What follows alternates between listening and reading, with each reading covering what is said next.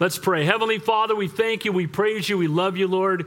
You are indeed a great and awesome God. We ask, Lord, now as we go to your word, that your Holy Spirit would be our teacher. Lord, give us ears to hear what your Spirit would say to each and every one of us. Lord, I thank you that no one's here by chance. We're all here by divine appointment.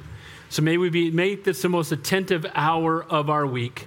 We ask these things in your holy and your precious name we pray. And all God's people said, Amen.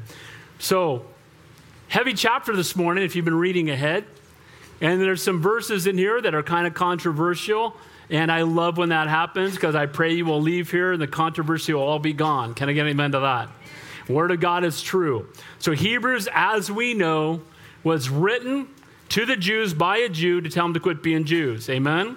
Because they were being tempted to go back into the old covenant, to go back to the synagogue when they had a relationship with the Lord. They were walking with the Lord for a period of time, and they were facing outward persecution from the world and inward pressure from their families. See, the first century church was largely Jewish believers who recognized that Jesus was the Messiah, but the temple was still there. And they were still making sacrifices. Now, of course, the Christians were not, because all those sacrifices pointed to Jesus. As we have seen in previous chapter, the blood of bulls and goats cannot wash away our sins. It's only through the shed blood of Jesus. So there's this temptation to go back,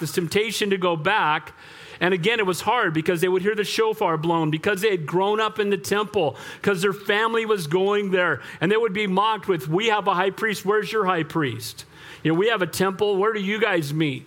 So there's this constant struggle. And the book of Hebrews is all to reinforce the fact that Jesus is better. Amen? That he's better than Moses, he's better than the prophets, he's better than the angels, he's better than the high priest, and he's better than the old covenant. Amen? Now, the old covenant was God's plan for thousands of years, pointing to the Messiah who is coming.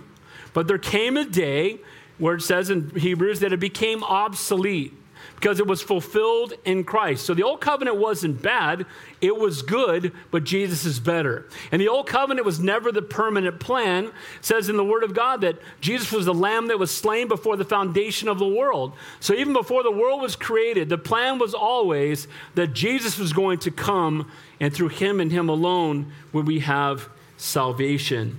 So I'm going to go over last week's outline briefly. I taught the message last week, don't pull back, press in. We're going to look at the second part of that today. And last week was an exhortation to press into the kingdom of God. Because you know the Lord, press into the kingdom of God. We live in a time right now where we get so busy, we're so distracted, that even if we don't always intend to, that we find ourselves further away from the Lord. There are people that stopped coming because of COVID that have never been back. See, because you sow a thought and you reap an action. You sow an action, you reap a habit. You sow a habit, you reap a destiny. Amen? And so when you start, making choices, and we saw last week to forsake not the gathering yourselves together, and all the more as the day approaches, we need to be in fellowship. So the exhortation last week was into the true source of rest, that's through Jesus and his work on the cross, and into more intimate fellowship with the Lord. We talked about the fact that we're as close to God as we want to be. If we're far from God, that's on us, that's not on God.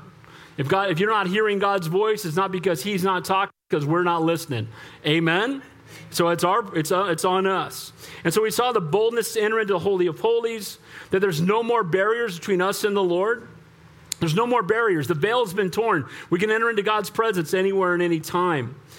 We have Jesus seated at the right hand of the Father interceding for us. Next time you're going through a trial, just remember Jesus is praying for you. And then we saw 5 ways to respond to God's grace. Draw near. Draw near. Having been cleansed both inside and out, we should draw near. Draw near to him in a way the old covenant never could bring us. Hold fast to the Lord and believe his promises. Consider one another. Don't just focus on yourself, focus on others. Stay in fellowship with God's people and then exhort one another. So he told us the press in part, and now comes the warning against pulling back. So God tells us to press in, to draw closer to him, to get closer to him, to have a more intimate fellowship with the Lord. That should be our daily desire. By the way, I just read a quote by Spurgeon. He said, any day that isn't spent in the Bible is a wasted day. Can I get an amen to that? If you have not been in the Word today, you wasted a day. You're as close to God as you want to be. So here's the warning against pulling back. Grab your outline, your handed one when you got here. The consequences of willfully rejecting Jesus' perfect sacrifice at Calvary. Verse 26 is a very misunderstood verse. It's taken out of context. We'll talk about that in great detail. But the real thing it's talking about is choosing to go back to the old covenant, or choosing to go back to a works-based salvation, walking away from the cross and back to some other ideology or religion or ritual to take the place of the cross of Calvary. And again, it's so important that we recognize that if you turn away from the Lord, if you try to seek salvation in any other name, there is no salvation apart from Jesus Christ. I wrote at the end down there, if you walk away from Jesus and go back to works-based salvation, there is not a sacrifice that can save you. The wrath of God awaits all who reject his Son. You're either a friend of God or an enemy of God. By the way, all of our sin gets paid for. All of our sin gets paid for. Either the Lord paid for it on the cross and you accepted it, or you will pay for it by spending all eternity weeping and gnashing of teeth, suffering in hell. Oh, that was not seeker sensitive at all. I didn't know I was coming to that church. They're talking about hell. The Word of God talks more about hell than it does heaven. And why do we talk about hell? Because we need to be warned. And my prayer is not one person in this room goes there. Amen? And it's better to hear about it than to spend eternity experiencing it. Point number 2, remember how you stood for God before. See, they were being reminded that they had already gone through trials before. And we need to be reminded when we go through trials in life that we've been through trials before and God has shown up. Amen? We've been through difficulties. We've been through financial issues. We've been through marriage and rebellious children. And we've been through all kinds of issues in our life. Health issues. And you know what? We've seen God show up. And guess what? He's going to show up again because he's faithful. Amen? And then finally, those who truly are truly his will endure. Run to him, not from him. Raul Reese likes to say, if you're not abiding, you're not going. Because here's the reality. The reality is that those who truly know the Lord will not walk away from him. Amen? And those who do walk away from him, there's a debate as to whether they were saved and lost it. I don't believe that. But I do believe there are people that can be posers for a while. They can pretend to be Christians for a while. But again, the fact that you're a Christian is not seen in how you start, but how you finish. Amen? And we want to finish strong for Jesus. So let's begin there looking at don't pull back, but press in, a warning against pulling back. We're going to start off with one of the most difficult verses in the Bible right off the chute. Here we go. For if we sin willfully after we receive the knowledge of the truth, there no longer remains a sacrifice for sins. Okay, now if we take that on face value, we don't pay attention to context, you know what that sounds like? Let me read it again. If you sin willfully, who sinned willfully this week? Raise your hand. Hands on up, you're prideful and lying and sinning willfully right now. Amen? We're all sinners, amen? We're all sinners saved by grace. So we've all sinned willfully after we received the knowledge of the truth. How many of you already had the knowledge of the truth before you sinned willfully this week? Uh-oh. And then look what it says. No longer remains a sacrifice for sins. Oh no. So we've sinned willfully. We knew the truth. And if you read this without understanding the context, you would think that you're doomed. And there's a lot of people that will bring this verse up. And they'll love to show it to you. Look, Pastor, let me show you this. And this is a verse along with Hebrews 6:4 that they love to bring to you to show you that you can lose your salvation. And they turn it into a works-based faith. And it keeps you, can you imagine if this were on its face, without the context, if this were true, we'd all be done. Yeah. Amen? Every one of us would be done. And I know people that have read this verse and have walked away from the Lord. They're like, well, I knew the truth and I willfully sinned, so I guess there's no sacrifice for me, so I'm just going to party till I go to hell. And you're like, dude, that's not what that verse means. Remember the text, is he speaking to Jewish believers who had come to know Jesus Christ, at least know about him, and had a period of time that they were fellowshipping with Christians, and now they were being drawn away to go back to the old system, to go back to the old covenant, to go back to the temple.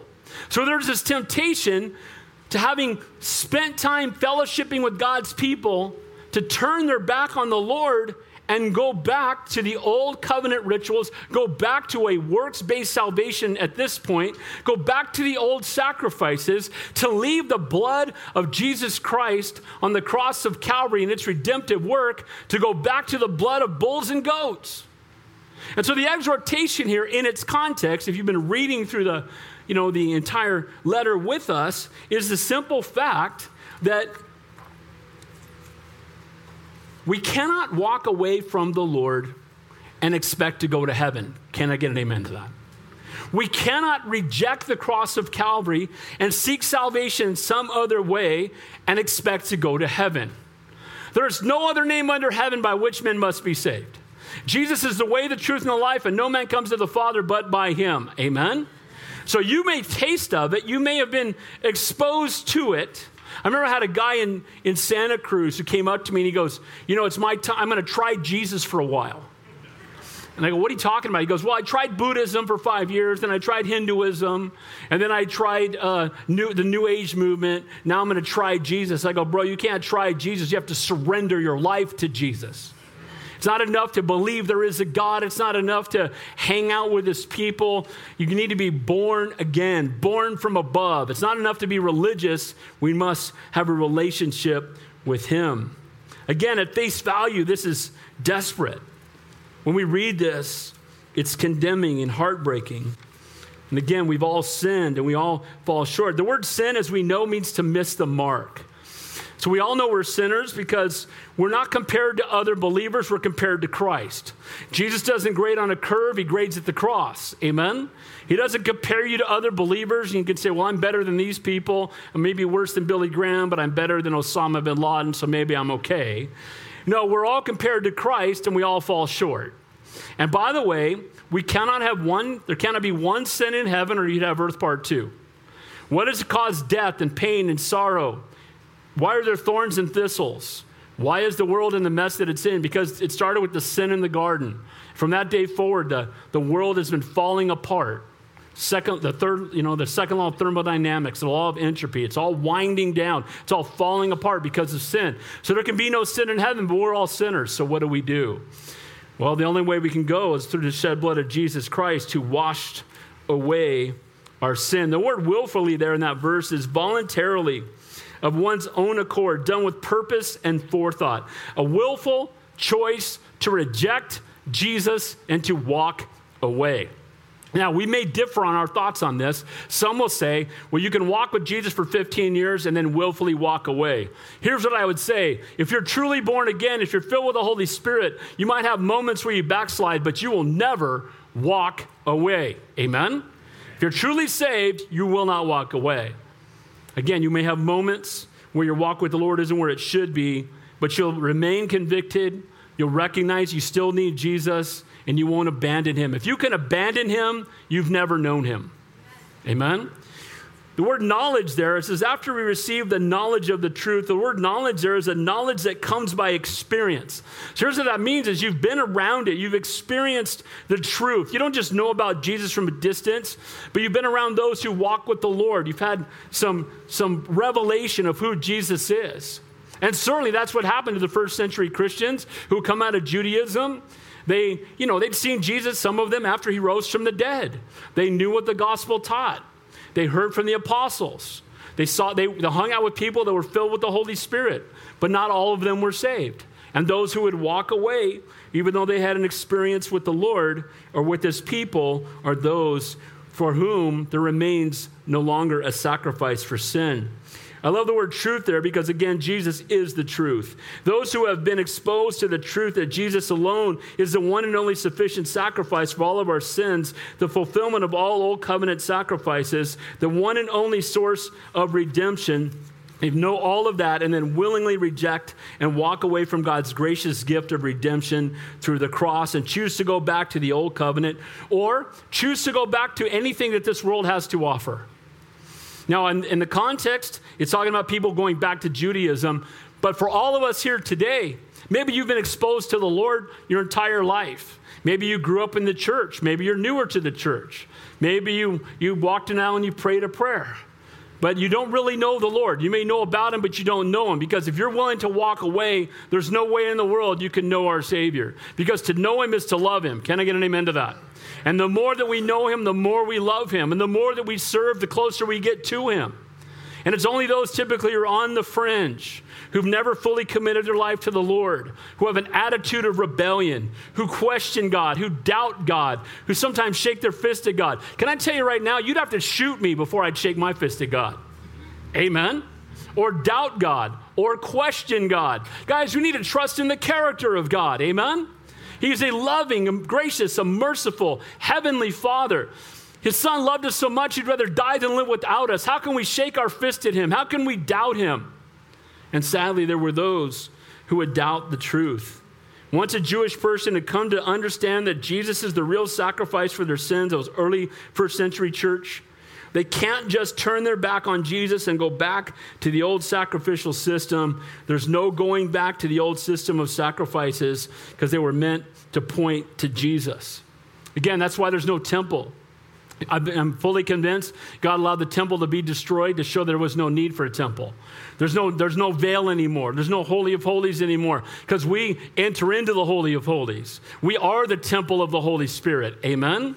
So there's no need for a building because we have a relationship with the Lord.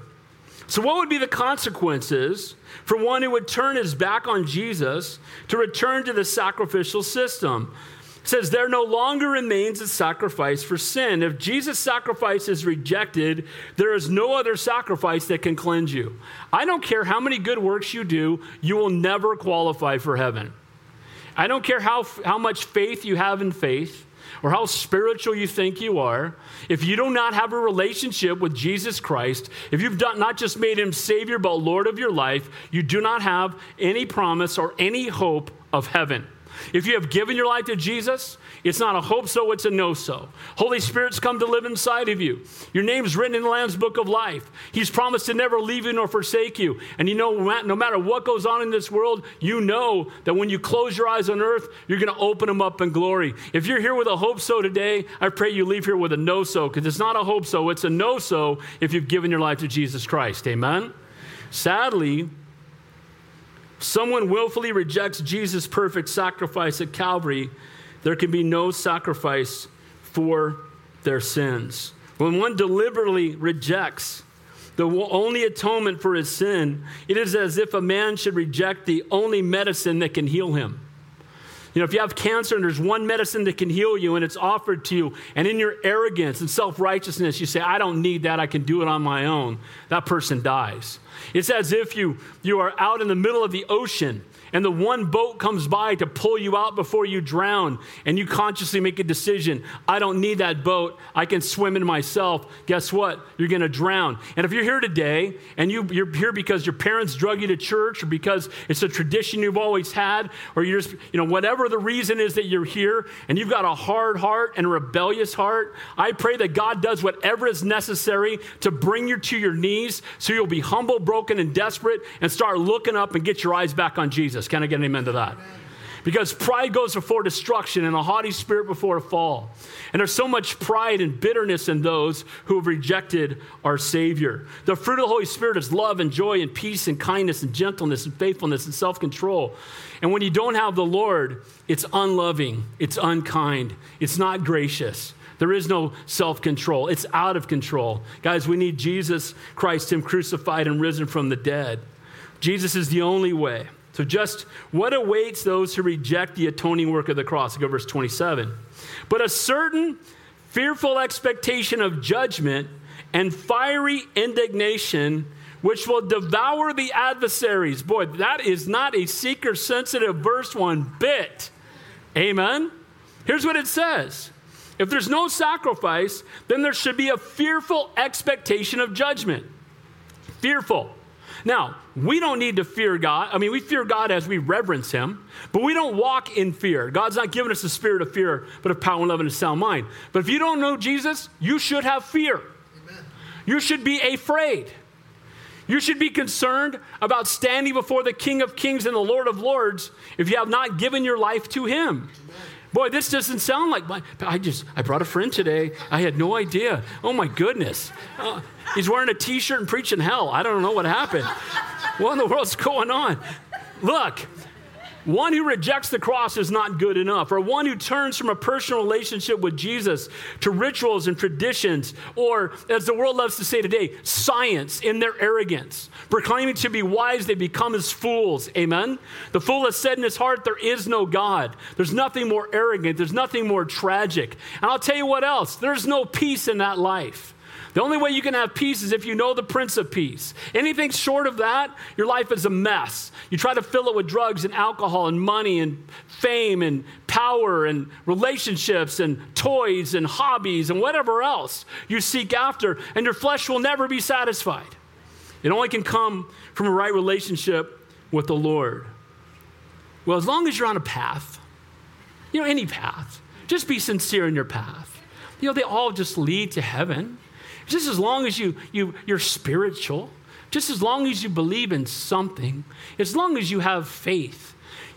Faith is a waste of time. We don't have faith in faith. We don't have faith in Buddha. We don't have faith in Krishna. We don't have faith in good works. We don't have faith in any of that other. We don't have faith in science, because the science that we believe in is Jesus. And the Bible tells us that he is omni. Our God is omniscience, which means all-knowing. Amen? And we don't believe in spite of the evidence. That would make us superstitious and foolish. But that's not the case. Our faith is in Christ alone. Amen?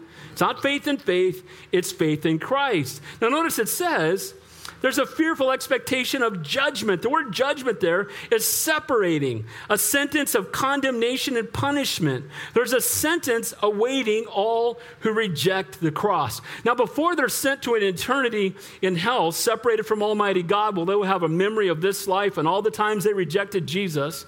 And there's weeping and gnashing of teeth, and there is no way of redemption from there. It's too late. The sad part is, too, that the people, again, that end up going to hell have had an opportunity to know Jesus. You have to run over the cross of Christ to get there. He desires that none should perish, no, not one. But there's a fiery judgment coming, and it will not be escaped. Now, I want you all to know this, too. Before they get cast into hell, do you know the Bible says every knee shall bow and every tongue shall confess that Jesus Christ is Lord. Amen? Buddha bowing to Jesus. Joseph Smith in the Mormon Church bowing to Jesus. Adolf Hitler bowing to Jesus. Every ungodly person who's ever lived will bow to Jesus. Amen? And they will recognize that they have missed him. Now look, we should take no solace in this at all. Those of us who know the Lord. And there are times, I'll be transparent with you. There are times when you've met some really evil, wicked people that have, attitudes and the way they treat people and the way they talk and their arrogance. And in your mind, maybe they've never said out loud, hell's going to be hot for that guy. Anybody ever thought that besides me? Amen? But here's the reality. Every believer this side of heaven should be burdened for every unbeliever this side of hell. Our heart should be to love them, to reach out to them, to minister to them, to seek to introduce them to the King of Kings and the Lord of Lords. Because you know what? There before the grace of God goes every one of us. Amen? We've all been saved by grace. And we should not delight in the fact that even the most wicked people and evil people among us would spend eternity in hell. It should break our hearts. The word fiery there is pure. It's a righteous judgment. It is the wrath of God. You've heard me define the wrath of God as a holy and consistent reaction to that which is contrary to the nature and will of God. When we have wrath, we think of flying off the handle. We think of being out of control. The wrath of God is a holy and consistent reaction to that which is contrary to the nature and the will of God. When we walk away from the Lord, when we reject the redemptive work at the cross, when we refuse to accept the free gift of salvation that is offered to us, the wrath of God then responds to the fact that there is sin that has not been paid for. And it is a holy and consistent reaction. Where there's the fiery expectation of judgment and fiery indignation.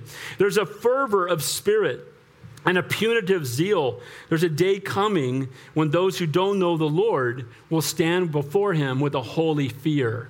See, the cross is either the place of redemption or the place of judgment. For us, when we look to the cross, we're blessed. We realize the greatest act of love in all of human history took place there.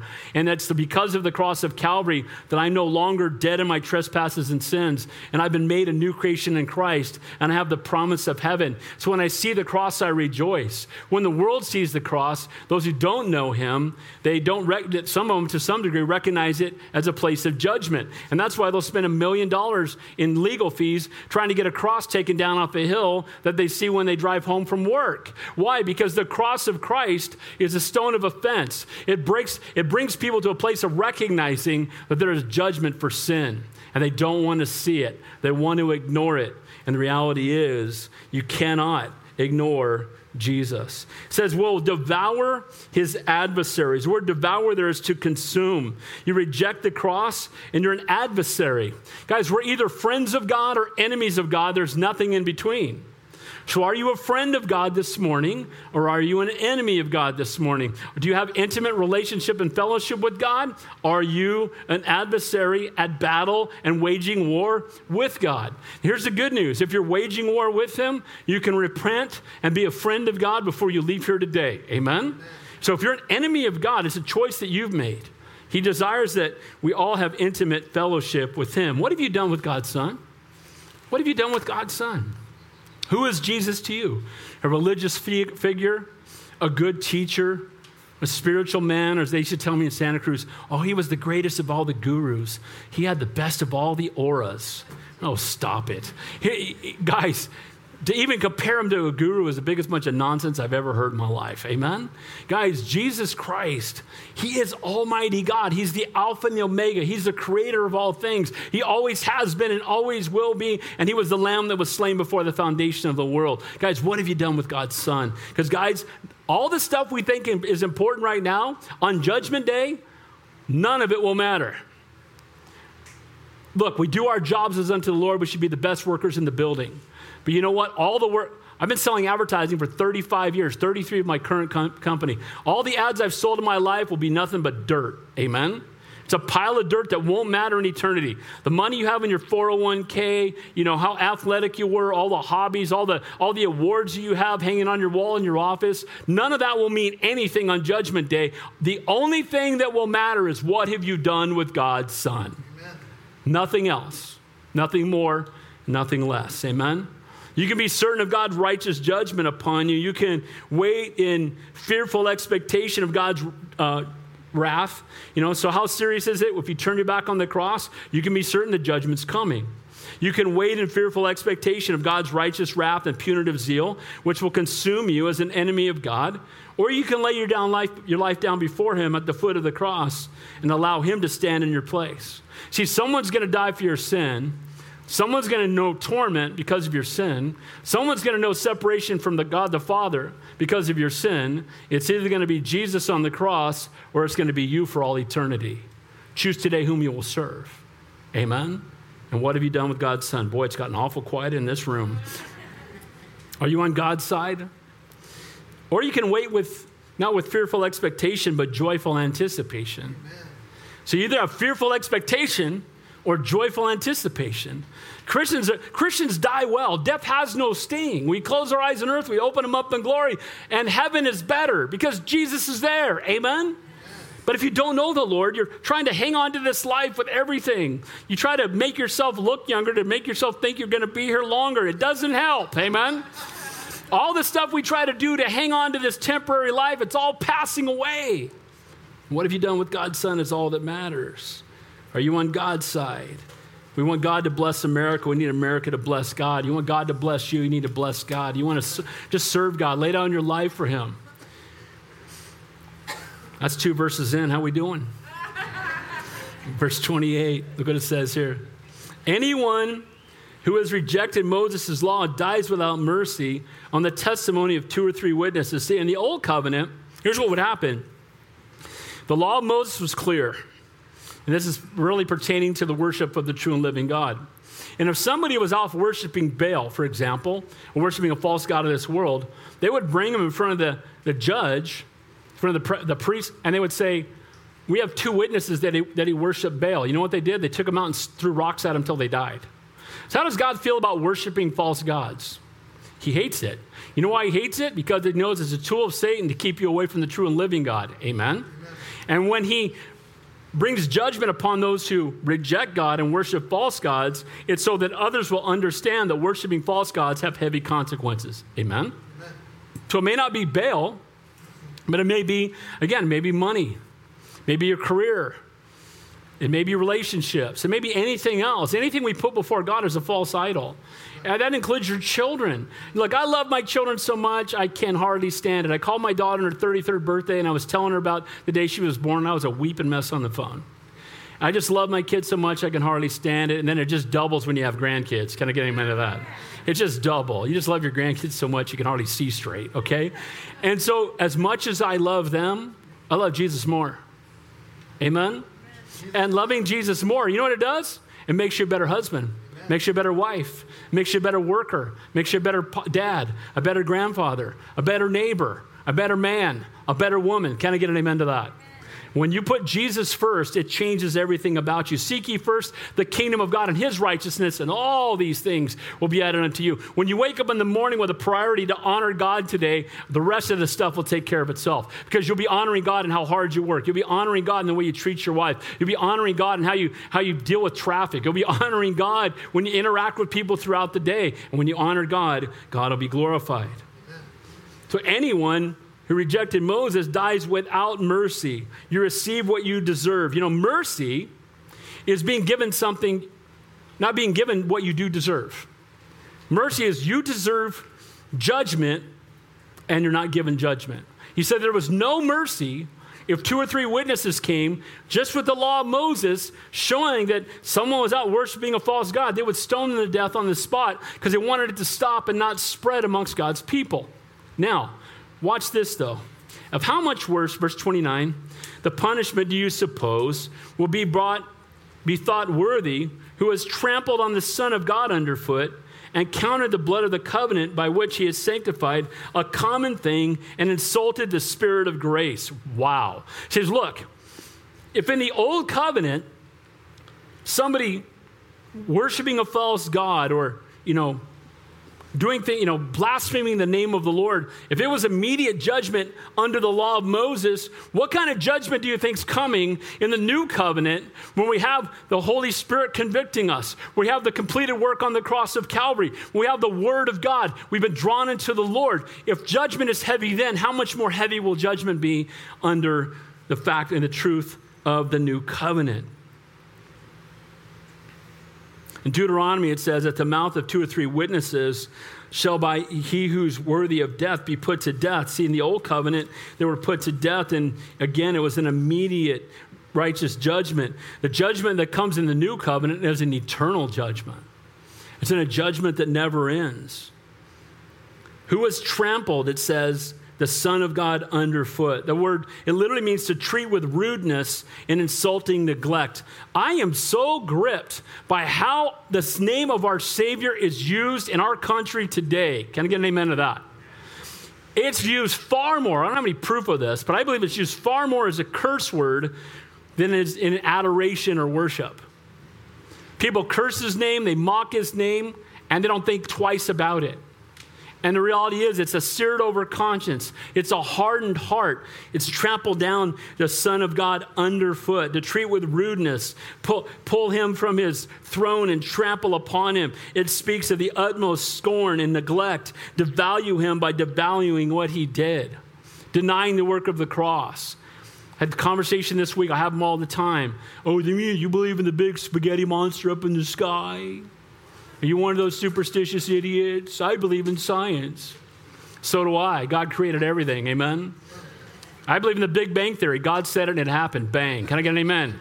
God's the creator of all things. He's the Alpha and the Omega. And you're putting your faith in anything but God, and in your arrogance and your self-righteousness. There's not an atheist on this planet that's not arrogant, self-righteous, and prideful, because you have to be to think that you know better than God. Amen? I had a sticker on my office that said National Atheist Day, April 1st. People got upset. And underneath it said, the fool has said in his heart there is no God. Amen? Now look, we love atheists, and so does the Lord. He died on the cross for them. And I truly believe they're not really atheists. They just don't want to surrender their life. You know why people believe in evolution? Because they don't have to believe in creation. Because if there's a creation, there's a creator, and they're accountable. If they could just believe, if they didn't have to believe in, that there's no accountability, they wouldn't have they'd go get by not having evolution. But the fact that there's a creator makes you accountable. And I'll tell you, there's no bigger fairy tale in the world than evolution. What a joke that is. And it's being taught in our schools. Probably a good time to pull all our kids out of school. Can I get an amen? So ridiculous. Be salt and light if you go to public school. We need you there. Amen? It says they insulted the Spirit of grace. We insult the Holy Spirit who confers favor and grace upon us, empowers us to love and serve and walk in power and holiness when we reject God's free gift of grace. We're insulting the Holy Spirit. See, the Holy Spirit draws everyone unto salvation. It's offered universally, but it's accepted individually. And when you reject it, when you reject what the Holy Spirit is drawing you unto, we're insulting God. We're insulting the Holy Spirit. We're acting like, again, the same thing that got Satan cast out of heaven when we think we know better than God. When someone refuses to repent or seeks to get to God his own way, he tramples on Jesus. He counts his blood as common. He insults the Holy Spirit. He rejects God's grace. And what awaits such a person? One who rejects Jesus' perfect sacrifice on Calvary. Look at verse 30. Look what it says. For we know him who said, vengeance is mine, I will repay, says the Lord. Now, this is not the context we think of this verse. It's also in Romans, and there is a context where it speaks of we're not to repay, we're to let God be the one who brings judgment. We don't go out and make judgment, we allow God to do that. You know what? God will do a much better job defending you than you ever do defending yourself anyway. Amen? Let God defend you. Let God be the one who makes the stand for you. But in this case, he is saying vengeance to those who reject the cross, to those who trample the Son of God underfoot, who count the blood of covenant by which was sanctified a common thing and insult the Holy Spirit. Guys, look what it says in verse 31. It says, the Lord will judge his people. It is a fearful thing to fall into the hands of a living God. It is a fearful thing to be an enemy of God. It is a fearful thing to be self-righteous and arrogant and think you don't need God. It is a fearful thing to curse the name of God. It is a fearful thing to shake your fists at God. And he's a God of love and grace and mercy who suffers long, but he won't suffer always. And there's a day coming when what we've done with God's Son will determine our eternity. Amen? And it's so important that we not fall into the trap of in any way, shape, or form rejecting what our Savior has done. We will all either be an object of his grace or an object of his wrath. Now, let me just tell you, I already know there's some uncomfortable people in the room right now who just think, well, our God's a God of love and grace and mercy, and he would never do that. He is a God of love and grace and mercy, and he's the definition of love. Amen? Now, that being said, he's also a righteous God. Amen. And a righteous God must judge crime, must judge sin, must. Because if he doesn't judge it, he's not righteous. Amen? Now, I just don't think it's fair that some people go to hell. Here's the reality. It's not fair that anybody goes to heaven. Because none of us deserve it. Amen? We all deserve hellfire. We're all sinners in desperate need of a Savior. And there's none righteous, no, not one. And you might think you're a good man or a good woman. You're not, because there aren't any. Amen? Because the only way you think you're good is if you compare yourself to someone else. And we can always find someone worse than us. But again, God doesn't grade on a curve. He grades at the cross. And you may think you're good. Now compare yourself to Jesus. How you doing? Not too good. Amen? We're all sinners in need of a Savior. And so I had a lady in our church in Santa Cruz. She finally left our church. She would come up every week, I kid you not, for 2 years. Pastor Dave, you need to talk only about the love of God. Don't talk about judgment. I don't like that. It's in the Bible. We teach the whole Bible. Can I get an amen? We don't teach a half God. Well, everybody's just going to go to heaven. Now, look, we might all want that, But it cannot happen because, again, one sin in heaven is earth part two. It can't happen that way. See, we all deserve hellfire. We were all headed there. And it's not that we were all so good and loving and then God just snatched us away and poured his wrath on us. No, we were all headed to hell. And then Jesus intervened and died on the cross and gave us a pathway to heaven. Amen? And we can go that direction. We can follow the Lord, or we can continue down the path that we were born on, that we've been living on, that we've pursued our whole lives, and reject the Lord. And then don't be surprised when the thing that you ask for is the thing that you're given. See, everybody who goes to hell is going to go because they want to. And what I mean by that is their actions and their choices are sending them to a place of destruction. Oh my goodness, this is heavy this morning. The Lord will judge his people. That's what it says there. The Lord will judge his people. These are the people that were called by his name. In this context, it was the Jews potentially rejecting Christ to return to the old covenant. He will judge those called by his name who rejected the cross and have gone another way. See, heritage won't save you. God has no grandchildren. Religious affiliation won't save you. It's not about being part of a church. Church attendance won't save you. The number of faithful Christians in your family wearing a cross necklace or having a baptismal certificate, all those things are fine, but none of those will save you apart from the shed blood of Jesus Christ on the cross of Calvary. Amen? Nothing else will save you. Jesus plus nothing equals salvation. None of it will save you or deliver you from the righteous judgment. We need to come humble and broken before the Lord. Fear not, it says in Matthew 10, fear not him which can kill your body, but the one who is able to kill the soul. Rather fear him who is able to destroy both soul and body in hell. It is a fearful thing to fall into the hands of a loving God. Let me say this. Sin is a big deal. Amen? And as Christians, if we're not careful, we become desensitized to sin. And we are called to be holy, for he is holy. And I'm not talking about a works-based salvation, but if you're walking in the center of God's will, you're going to love God and hate sin. Not be okay with God and make excuses for sin. Amen? And there's too much even in the church today where we accept certain ungodly behavior as just fine. Sin is such a big deal that Jesus had to go to the cross. Amen? And so we must not take sin lightly. We must not take it for granted. We must not hold on to Agag, the king of the flesh, the one sin that we continue to make an excuse for. Well, I'm doing better over here. Look, we're not saved by good works, we're saved by grace, but we need to come to a place where we love God enough that we hate all of our sin. Amen? All of it. Make no excuses for it. Lord, please help me not to walk in that anymore. Amen? We need to come broken and repentant before the Lord. The false gospel is to beg and cajole people to come to Jesus with promises of an earthly blessing. Oh, just come to Jesus. He'll give you everything you ever wanted. You know that promotion you've been wanting? You come to Jesus. He'll give it to you. You want to be married? You give your life to Jesus, Rico Suave, you'll meet him the next day, right? If you come to Jesus, you're probably going to win the lottery, especially if you tithe. They throw a seed offering in our offering. And people have this way of trying to, urge people and beg people to come to Jesus. If someone has to beg you to get you to come to Jesus, you don't get it. Because once you recognize you're a sinner, you're not having to need people to beg you to come to Jesus. You're on your face before Almighty God begging him to forgive you. Amen?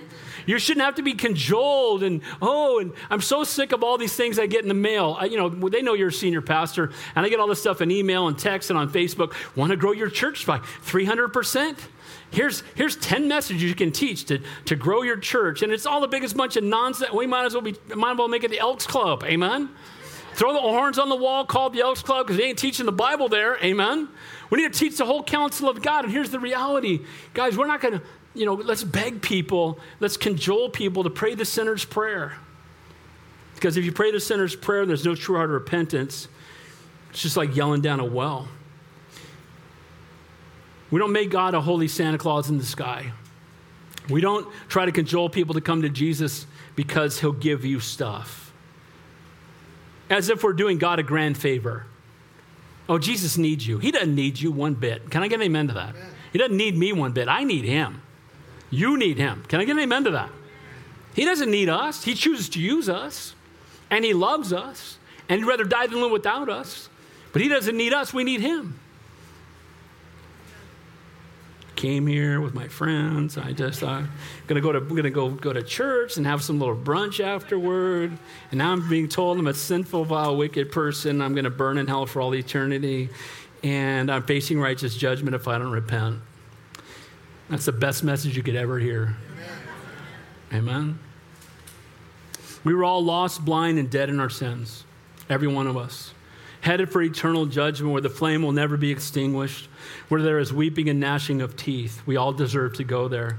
Where the weight of the unrepentant sin takes us, where we're all headed without Jesus.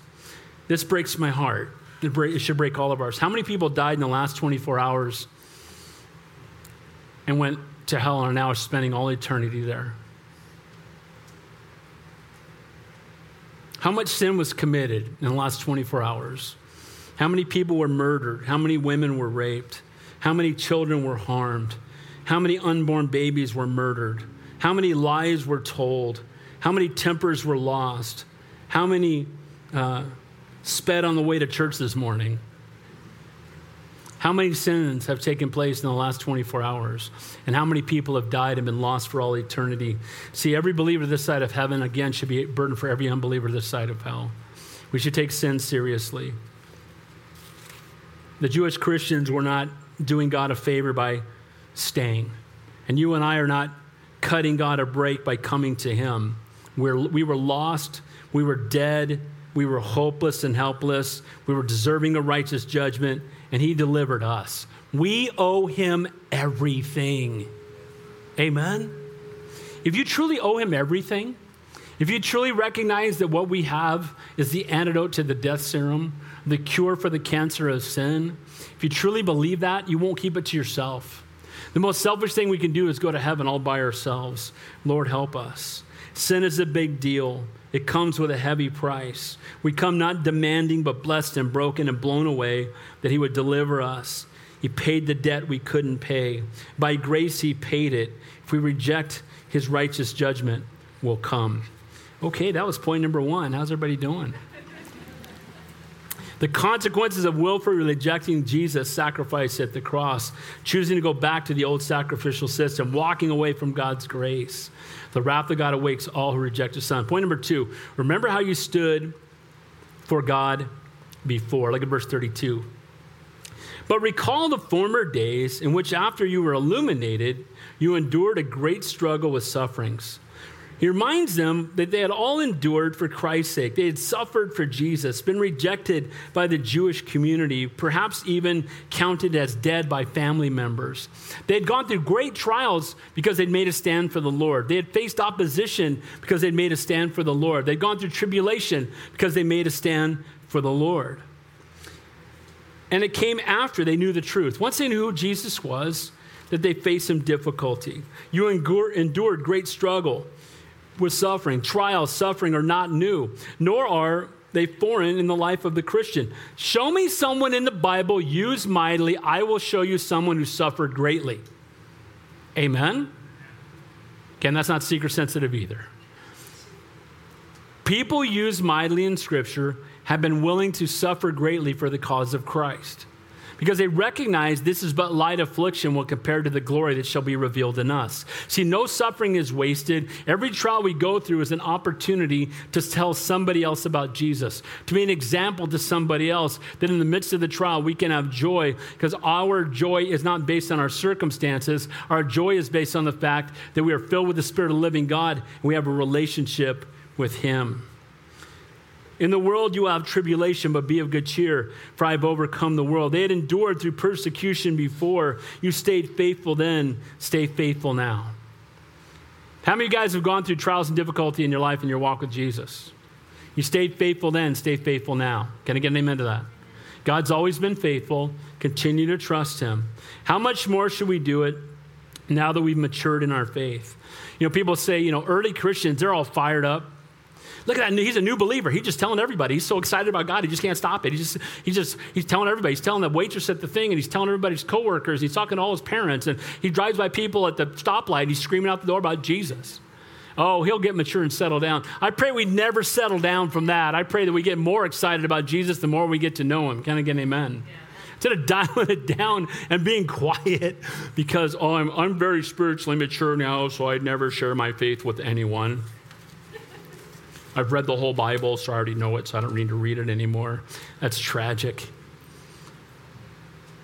You've endured great struggle with sufferings. Now it says, partly while you were made a spectacle, both by reproaches and tribulations, and partly while you became companions of those who were so treated.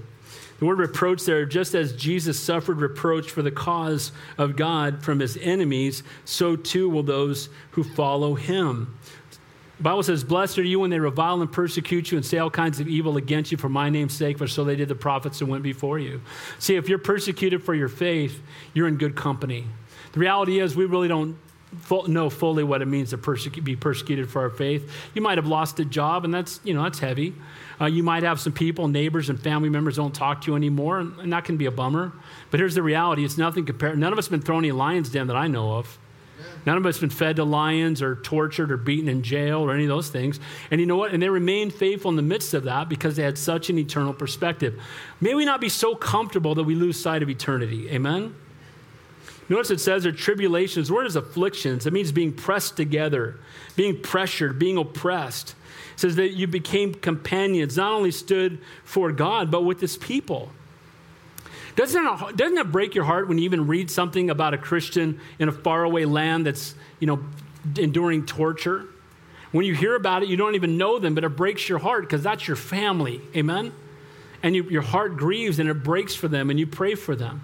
And you know what? When you are companions with the people of God, you're going to endure suffering. If you're a companion with the world will approve of your behavior. Notice what it says here in verse 34. For you had compassion on me in my chains. Now, this is one of the many reasons why I think Paul wrote this book. Because Apostle Paul spent a lot of time in chains. Amen? And notice what it says here. For you had compassion on me in my chains and joyfully accepted the plundering of your goods, knowing that you have a better and an enduring possession for yourselves in heaven. He said you joyfully were willing to let all your stuff be taken away because you knew the promise you had in heaven. You were joyfully willing to walk away from a good job to follow Jesus and go serve the Lord. You were joyfully willing to set aside all these things that seemed to matter from the world's perspective, get away with all that comfort and those things that you think you needed so you could focus more on serving the King of Kings and the Lord of Lords and reaching out to a lost and a dying world. You did it joyfully because you recognize that it's more important than anything this world has to offer. You stood for God. You stood with God's people. You had compassion on those, and you joyfully accepted the loss of that which was temporary. It's famous quote, a man is no fool who gives up what he cannot keep to gain what he cannot lose. Giving up what you cannot keep to gain what you cannot lose. Notice it says there, you have a better and an enduring possession for yourselves in heaven. You're able to stand in the midst of all kinds of persecution because you have an eternal perspective. If we lose everything on this earth, we've lost nothing. But if we go to eternity without the Lord, we've lost everything. Too many so earthly minded, they're no heavenly good. It says, lay up your treasures upon earth. This is in Matthew 6, Sermon on the Mount, where moth and rust do corrupt, and where thieves break in and steal. But lay for yourselves treasures in heaven, where neither moth nor rust do corrupt, and where thieves do not break in or steal. For where your treasure is, there your heart will be also. Stood for him before, you can stand for him again. It's a warning against pulling back. It's a warning against allowing the circumstances of life to make you mad at God. Guys, if we're mad at God, we just don't get it. Does the Lord love you more than you will ever understand? What's the answer? He loved, if God had a wallet, your picture be in it, okay? If he had a fridge, your picture would be on it. He loves you. You are his treasured possession. So why would we be mad at God when things in this life aren't going the way we want them to? See, we need to recognize, again, that the law is not a fence to keep us out of Disneyland. It's a guardrail to keep us from driving off a cliff. See, God's not keeping us from what's good for us. He's keeping us from what will harm us. And that might be the guy you were dating, or might be the promotion you wanted. It might be anything else in this world that you wanted so desperately, and God kept you from it. And we get to heaven, we're going to find out God knows what he's doing. And we can trust him, amen? And I encourage us to trust him even when we don't understand. Final point, those who are truly his will endure. Look at verse 35. Therefore, do not cast away your confidence, which has great reward. For you have need of endurance, so that after you've done the will of God, you may receive the promise. Don't throw aside, don't cast away your confidence. So confidence, the word there is boldness. That's what it literally means. So don't cast away your boldness. Don't cast away your willingness to stand for the things of God. Don't let the world shout you down. Don't let the government restrict you from doing what God's called you to do. We don't fear men, we fear God. We honor the law until they tell us to disobey God, then we honor God. We obey God rather than man. Can I get an amen? And don't cast aside your boldness. Don't cast aside your confidence because you're being shouted down by a bunch of people that all need Jesus. Pray for them, stand for the truth. I love the Apostle Paul. Can't wait to, after about 1,000 years of Jesus, I'm going to go find Paul and have lunch with him up in heaven. Because that brother, everywhere he went, he started a revival or a riot. And every opportunity, he's chained up, he's witnessing to the guards. They're dragging him away in front of a crowd that all wants him dead. He gets up on a platform, he starts preaching Jesus to the people that are trying to kill him. You can't stop that guy. You know what a fanatic is? You can't change his mind, he won't change the subject. Can I get an amen to that? And that's the Apostle Paul. And we need to have that confidence and that boldness. Now, don't be self-righteous. Don't be arrogant. Don't look down on people or one beggar leading another beggar to the bread. But we should be able to speak with boldness and confidence the truth because we know the truth, because we have a relationship with the truth, because Jesus is the truth. Amen? And we don't have to cower. Oh, he's got 5 PhDs, piled higher and deeper. I'm not impressed. The Word of God is the truth. Amen? And if you have the Word of God, you can stand against anybody because the Holy Spirit will speak through you. Have boldness. Have confidence. Notice what else it says there in verse 36. You are in need of endurance. Christianity is not a sprint. It's not a sprint. It's a marathon. And it's not just how we do today. It's how we do for a lifetime. And it's not how we start, but it's how we finish. It's easy to be excited for God for a short amount of time, and then, when the trials still keep coming and you thought, well, I gave my life to Jesus, I thought all the trials would go away. And then you walk away. But someone who truly knows the Lord, their faith will only get stronger the years that go by. I love hanging out with people that are walking with the Lord a long time because they've been through the trials of life and they've seen God show up. And their faith is stronger and stronger every difficulty that they go through in this life. We're going to need endurance. We need to be faithful and stay strong in our confidence. And again, the Christian walk is not a sprint, but a marathon. Last few verses. For yet a little while, and he who is coming will come and will not tarry. Now, the just shall live by faith. But if anyone draws back, my soul has no pleasure in him. There it is. This is where I got the drawback. Don't pull back. It's from this verse. He said, look, those who endure, God's going to bless. But those who draw back, those who in fear of man pull away, those who are more worried about what the World Health Organization or the CDC has to say than what the Word of God has to say. Those who are more worried about what the political environment is than what the Word of God has to say. Guys, the Lord knew we were going to be here for such a time as this. And God bless you guys that we kept our church open and you kept coming. Can I get an amen to that? Because guys, in this world we'll have tribulation, but be of good cheer, for we have overcome the world. And again, we need to have endurance. Count all joy, my brethren, when you fall into various trials, for trials produce patience and perfecting of your faith. You may receive the promise. It says at the end that you may receive the promise in the previous verse, placing their focus back on the eternal. When you wake up every morning in light of eternity, it gives you the proper perspective. Don't go back to the old covenant. The just shall live by faith. Faith is the substance of things hoped for, the evidence of things not seen. It's not faith in faith, but it's faith in Christ. It's faith in his promises. It's faith in his word. And you can't have faith in something you don't read. Amen? What's the theme verse for Calvary Chapel, Conejo Valley? Faith comes by hearing and hearing by the word of God. And that's our theme verse because that's how we grow in faith. Your faith is as strong as you want it to be. If you want more faith, spend more time in God's word. But if anyone draws back, there's no pleasure. The word draw back means to let down, to lower, withdraw, or to shrink. God takes no pleasure in those who draw back and walk away in the midst of difficulty. Run to him, not from him. Before I look at this last verse, let me say this. We need not to be afraid in love and kindness to offend a world that needs to be offended. Amen? Well, I just don't want to offend anybody. If I'm going to hell without Jesus, feel free to offend me. Can I get an amen? If I'm driving off a cliff and I'm about to face destruction, feel free to offend me and drag me out of it. Amen? And the reality is, I think we've listened to the world, and it starts picking on you and calling you names and calling you a bigot and saying you're homophobic and saying you're xenophobic and saying all this to shout you down so you'll shut up and be afraid to stand up for the truth. Do not let the world shout you down. Don't let the world take away your boldness, your confidence, or to keep you from enduring till the end. Guys, we need to make a stand for the Lord, because I promise you, when we do, there will be people that hear the truth, that will be born again, and it will all be worth it. Amen? Aren't you glad somebody loved you enough to tell you the truth? Let's not keep it to ourselves. Last verse. But we are not of those who draw back to perdition, but of those who believe to the saving of the soul. Here's what he's encouraging them. Hey, you know what? That's not us that's going to walk away. It's not us. There are people that will do it, but it's not us.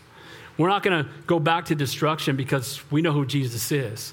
And even if they threaten my life, I'm not walking away from Jesus. And he's encouraging them and letting them know that's not us. But we need to be reminded daily that it's worth laying down your life for Jesus. Can I get an amen? It's worth being bold. It's worth enduring. It's worth going through the trials, because God is with you and God is for you. And he has a great plan. He wants you to have life and life more abundant, but he also promised that in this world you'll have tribulation. So when the tribulation comes, let's have him use it for his kingdom and for his glory. It ends with these confident words of encouragement to these first century Jews in the midst of great temptation. Okay, now that I've preached the church down to a manageable size, don't pull back, press in. It's a warning against pulling back. The consequences of willfully rejecting Jesus' perfect sacrifice at Calvary. Everyone who goes to hell has to run over the cross of Calvary to get there. He desires that none should perish, no, not one. He loves you so much, he'd rather die than live without you. He wants you to fall for the lies of the world that try to tell you that the Bible's not true, or try to get you to reject the word of God. And it's so sad, because those are the very people that are tools of the enemy who seeks to steal, kill, and destroy. The enemy wants you dead. He wants you in pain. He wants you in torment. He wants your marriage destroyed. He wants your family torn apart. And Jesus came that you might have life and life more abundant. See, the real joy doesn't come from accumulating stuff, but having faith in the true and the living God. The consequences of willfully rejecting Jesus' perfect sacrifice. The wrath of God awaits all who reject his son. Remember how you stood before. Just remember all the times God has shown up in the past. And may that give you greater faith to continue to make stands for God in the future. Amen? Just remember how he's always been faithful. And he will continue to be faithful. And then finally, those who are truly his will endure. If you're truly saved, you might have moments where you backslide. You might have moments where your walk with the Lord isn't where it should be. But because the Holy Spirit lives within you and he convicts you, he's always going to draw you back. And if you truly know the Lord, you'll come back. Can I get an amen to that? If you really have a relationship with him, you won't leave him or forsake him. I mean, he won't leave you, so he's going to continue to draw you back into himself. And praise God for that. Let's pray. Heavenly Father, we thank you. We praise you. We love you. You are indeed a great and an awesome God. And I know for many, this was a heavy message this morning. But Lord, that's why we teach the whole counsel of God, because it's all important. And Lord, I pray if there's even one person here that doesn't know you, that today would be the day of salvation. If you're here today and you don't know for sure that when you close your eyes on earth, you're going to open them up in heaven. And I'm not going to beg you and bribe you to give your life to Jesus. But if you recognize you're a sinner and you need to be forgiven, the Bible says if you believe in your heart and confess with your mouth that Jesus Christ is Lord, you will be saved. If you want to know for sure that you have the promise of eternal life, if you want to invite the Holy Spirit to rule and reign in your life, to lay down your life, to serve the King of Kings and the Lord of Lords, if that's your desire, so I want you to raise your hand. The Bible says if you confess me before men, I'll confess you before my Father in heaven. If you deny me before men, I will deny you before my Father in heaven. We need to do business with Jesus, some people here. It's an opportunity now to confess him openly. I'm not asking you to join a church, but just raise your hand as a public confession so I can pray with you. Anybody at all. You want to know for sure you're going to heaven. Today's the day of salvation. Don't leave here without him. Don't let the enemy lie to you. God bless you, brother. God bless you. God bless you, young man. Anybody else? Love that you're standing for the Lord. God bless you. Anybody else? Lord, I thank you for this young man who's standing. And Lord, I pray for him, Lord, as he is making a public profession of his need for you. Lord, we're all sinners in need of a Savior. And I thank you that he is responding today. And Lord, I just pray that he would pray this out loud with me right now, or just pray it out loud, bro. Dear Heavenly Father, I come to you this morning and I confess that I'm a sinner. I believe that Jesus Christ is God, that he died on the cross and he rose from the dead. Forgive me, Lord. Fill me with your Holy Spirit. Help me to walk with you. Thank you for forgiving me. In Jesus' name, amen.